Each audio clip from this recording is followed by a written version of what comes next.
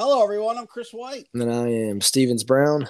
and we are from Tap Pest Control Insulation. And thanks again for downloading our podcast. We really are glad that you took the time to listen to us. Yeah, thanks for hopping back in. Today we've got a kind of an interesting topic. We kind of want to revisit the basics, so to speak. But we want to talk about kind of how air moves throughout a structure, right? And in your house, and how tap helps save that energy. And I know we've got three kind of overall categories we're going to get into with heat, radiation, conduction, and convection. But Chris, let's talk about how air moves through a structure and how tap helps save energy. Yeah, so there's, like you mentioned, there are three different ways that it moves through. So if we break it down into each section, you have radiation. So Yep. radiation is actually the heat that comes from a heat source, like the sun or a fire or a furnace. Radiation does not rely upon any contact between the heat source and the heated object like conduction and convection do. So Yep. heat is usually it's transmitted through a space by thermal radiation, also called infrared radiation. So it's really something like the sun is heating up the roof, Yep. right? That's going to be the radiation coming off of that. So that's where radiation comes in. Now, conduction is the transfer of heat through direct contact through the roof, walls, windows, or other materials. So the heat conducts from the hot side. So the radiation that comes in on the heat to the roof then conducts from the hot side toward the cold side, which would be in your house at that point, depending on the time of year. But Yep. the better the conductor, the more rapidly that heat is transferred. So you want to, so that's where the conduction comes in. So it's conducting through a piece of material. Now, convection, on the other hand, convection is very interesting, and that's the transfer of heat through the circulation of air. And this is where, we remember hot air rises and cool air sinks. So Yep. what's happening is that hot air is actually moving throughout the building, just like if you have hot and cold air fronts, like in weather. So Yep. in weather, you get a hot, like, a really hot weather, and then a cold front comes through. It causes wind and the change in temperatures, and that's sometimes tornadoes and things like that. And that's a very big example of the convection that occurs, and that occurs in your house when you have things heating up and air cooling off, and it can create a lot of air movement in that house, which is where your energy loss comes from. Yep. There's a lot of convection currents moving through a house. I remember when I first kind of got into building science and insulation and all kinds of ordeals with it. When we were learning and studying about convection loops, it was very eye-opening about how much air moves through your house or shouldn't. Yeah. Yeah. And so how do you stop that, right? Well, that's why we have tap insulation, folks. Yep. So you want to, yeah, I mean, what we're trying to do, and there's a combination of a lot of things. I mean, adding insulation to your attic, of course, if you have that radiator, where the roof is heating up, the attic becomes hot. If you think about it, and you did not have any insulation or very little, then the cool air that you're air conditioning your house in would then rise up through and create that air movement, which then allows the heat loss. Same thing in the winter. It works the same way, just in the reverse aspect of it, right? Yep. So it's that hot and cold air. So what we're trying to do is separate that. Yep. Right. So by adding more insulation to it, we then isolate the hot and the cold air so they don't mix, and that's how you save the additional energy. Yep. Yeah. The goal is to prevent, all that radiation, conduction, convection, all of that energy transfer is what we don't want. Right. And oftentimes in walls, I know we do a lot of the attics. That's primarily what tap is used for. It also can be used in walls, and we've Yep. talked about that. But an insulation in a wall is important because, for the same reasons, if you think about a house that is, let's say it's winter time, and I'm heating up my house, and the walls, to the outside, maybe the house is at, let's just say, 68 degrees. but the outside is at 0. Yeah.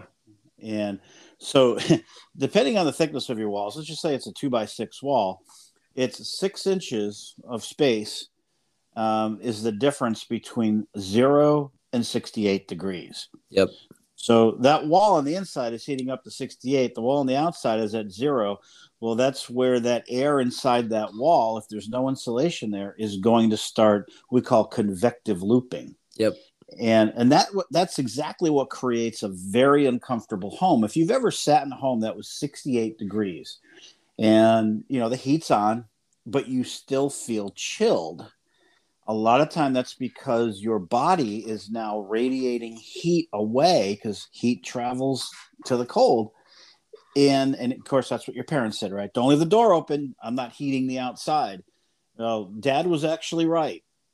Yeah. Yeah. Because that's what's happening. The heat is traveling to the cold. So on the wall, if you feel yourself standing there next to a wall and you still feel chilled, it's because the actual heat from your body is moving toward the wall. If you insulate that wall and protect that cold air from being convective looping in that wall, then you would solve that issue. And that's why, the comfort level of insulating a home is so important. Yeah.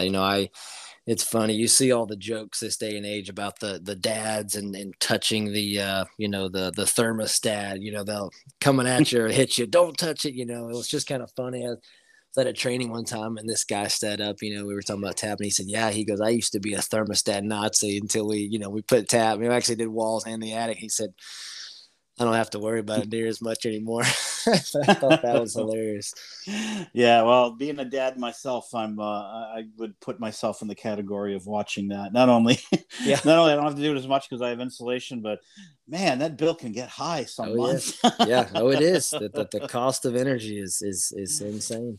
Yeah, so that's sort of the the nuts and bits of all of it. Those are the different ways that the air moves through the house. So hopefully I covered everything that we could there. I mean, it's a simple process when you think about it, but it can be a little confusing.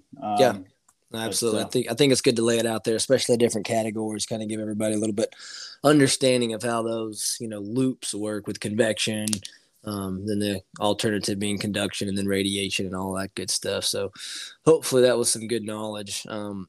Let's see, we had one question come in over the past 2 weeks, and this came from, where was it? Oh yeah, it was Mark in Nebraska. I think it's the first person from Nebraska we've had. But he said, "What is the optimal number of workers on an insulation crew?" Oh man, a lot of different ways you could take that.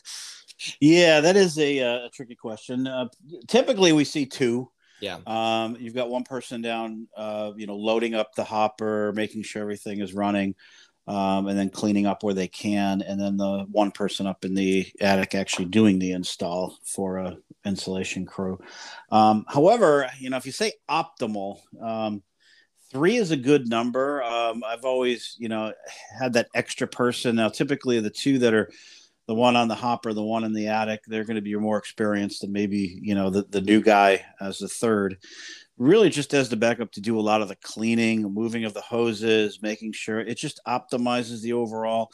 But I think 2 is a workable number for sure. Yeah. And that can be done. I think I know some companies add a third, which I think the third person allows you to stay on top of things quickly. Yeah. But not in such a way that 2 people couldn't. So I think that's a good question because it's I don't know what your thoughts are on that, Stevens. What do you? To me, it kind of depends on what's going on. I would say generally, like you said, you see 2, but if it's something that's a new build versus a restoration, and there might be multiple stages to it, I know some people that have like a removal crew, and all they do is removal, where the install guys come in, and it's just 2 maybe on the install crew coming the next day, but on the removal crew, it might have been 3 or 4 guys. Yeah. So I would say it kind of differs, but generally, if we're just talking, run of the mill attic capping, 2 to 3 guys. Yeah, I think 2 in an attic capping is right. I think, the more as you were talking, I'm thinking a little bit more about it, and I think you're right. 2 on an attic capping is fine. When you get into, I know some companies are starting to try to do walls now. Yep. I think that's when you need the third. Yeah. Honestly, because you're now patching holes, you're doing all that, and you really don't want to wait till the end of the job to have to go back and do all that. You'd keep everything clean and keep going. Yeah. So I think a third is key when you start doing a retrofit on, walls as well as attics. Yeah. Then the same thing I was going to add for air sealing too. If you are offering that as a part of, your restoration, then that sometimes can be their own 1 to 2 man crew, or it's really good to have, that third man doing that while one may be doing part of the attic that's already been removed. So just I guess for me, it kind of depends. Yeah. And I think, we've seen some folks in the last, because of COVID and a lot of the demand has gone up that a lot of companies, even new construction, have been reaching out to pest control companies to do new construction. Yep. We've had some folks doing some new construction lately. And I think 3 is, especially a must if you're prepping the walls in a new construction with netting. I think you need that third guy there. 2 is, like I said, we can do it, but it's not as, I think with that third person, you definitely get the boost in productivity that you need. Yeah. So, well, Mark, good question. Yeah. I think we really got us thinking about that one. That's a good one. So yeah, Mark, thank you for your question. And we got the gift pack out to you, on its way. Folks, send some more questions in. I think this is the first time we've only had 1 question. We usually get at least 2. Yeah. But this is 1. So don't, please send them in to us, folks. We want to get your questions answered, even if it's a variation of a question we've answered in the past. Send them into podcast@tapinsulation.com, and we'll get you a TAP gift pack if you do that for us. Yeah. So thanks, Mark. So moving on, we've got Herd in the Field. And so this is some real life hand to plow scenario we've come across or heard from you guys. And Chris, we had one come in these past 2 weeks. So what do we have? Yeah. Byron was sick of hearing my dumb jokes. So I think he specifically said that in the email. He said, please, no more. Yeah. So he sent in a story. Byron is from New York. And he says that he was on a job installing tap on a rainy day. Yeah. And the roof that the homeowner had was a metal roof. So you could really hear the rain hitting the roof from the inside of the house. He's talking to the homeowner. Good for snoozing, man. Good for naps. Yeah. So you could hear it coming in, but they installed an R60, which is about 18 inches. And R60 is the optimal up there in New York. I believe he's from upstate. Yeah. And so they put 18 inches in, and when they were done, the homeowner couldn't believe that they couldn't hear the rain anymore. Oh, wow. That it had actually stopped that sound. And they said it was really just a whole new layer of comfort in the home. So Byron wanted to share that with us and, let us know that it works great. We talk about sound and all that, but that's a great example. Yeah, no, that's a great testimony. I was going to say, everybody knows the pest control, the fire aspects and the comfort and heating and cooling and saving, but oftentimes we overlook the acoustical properties. And so that's a great testimony for that. Yeah, absolutely. Well, you guys, send us some more stories like that, and I won't tell any more dumb jokes, unless you like them. What do you call a hippie's wife? Oh man, I don't know. Mrs. Hippie. And I apologize to the state of Mississippi for that. Cute, harmless. That's good. Send us your jokes to podcast@tapinsulation.com. Your stories, that'd be, we will read that. Get your story on the podcast. You'll get a tap pack as well. And hey, that's it. This show's over. Yep. Sounds good. We'll have the next one coming out, and that'll wrap it up for radiation, conduction, and convection. Yeah, and Happy New Year to everybody out there. This will do it for now. Until next time, be well. Yep. Keep those feet on the joist, people. Woohoo!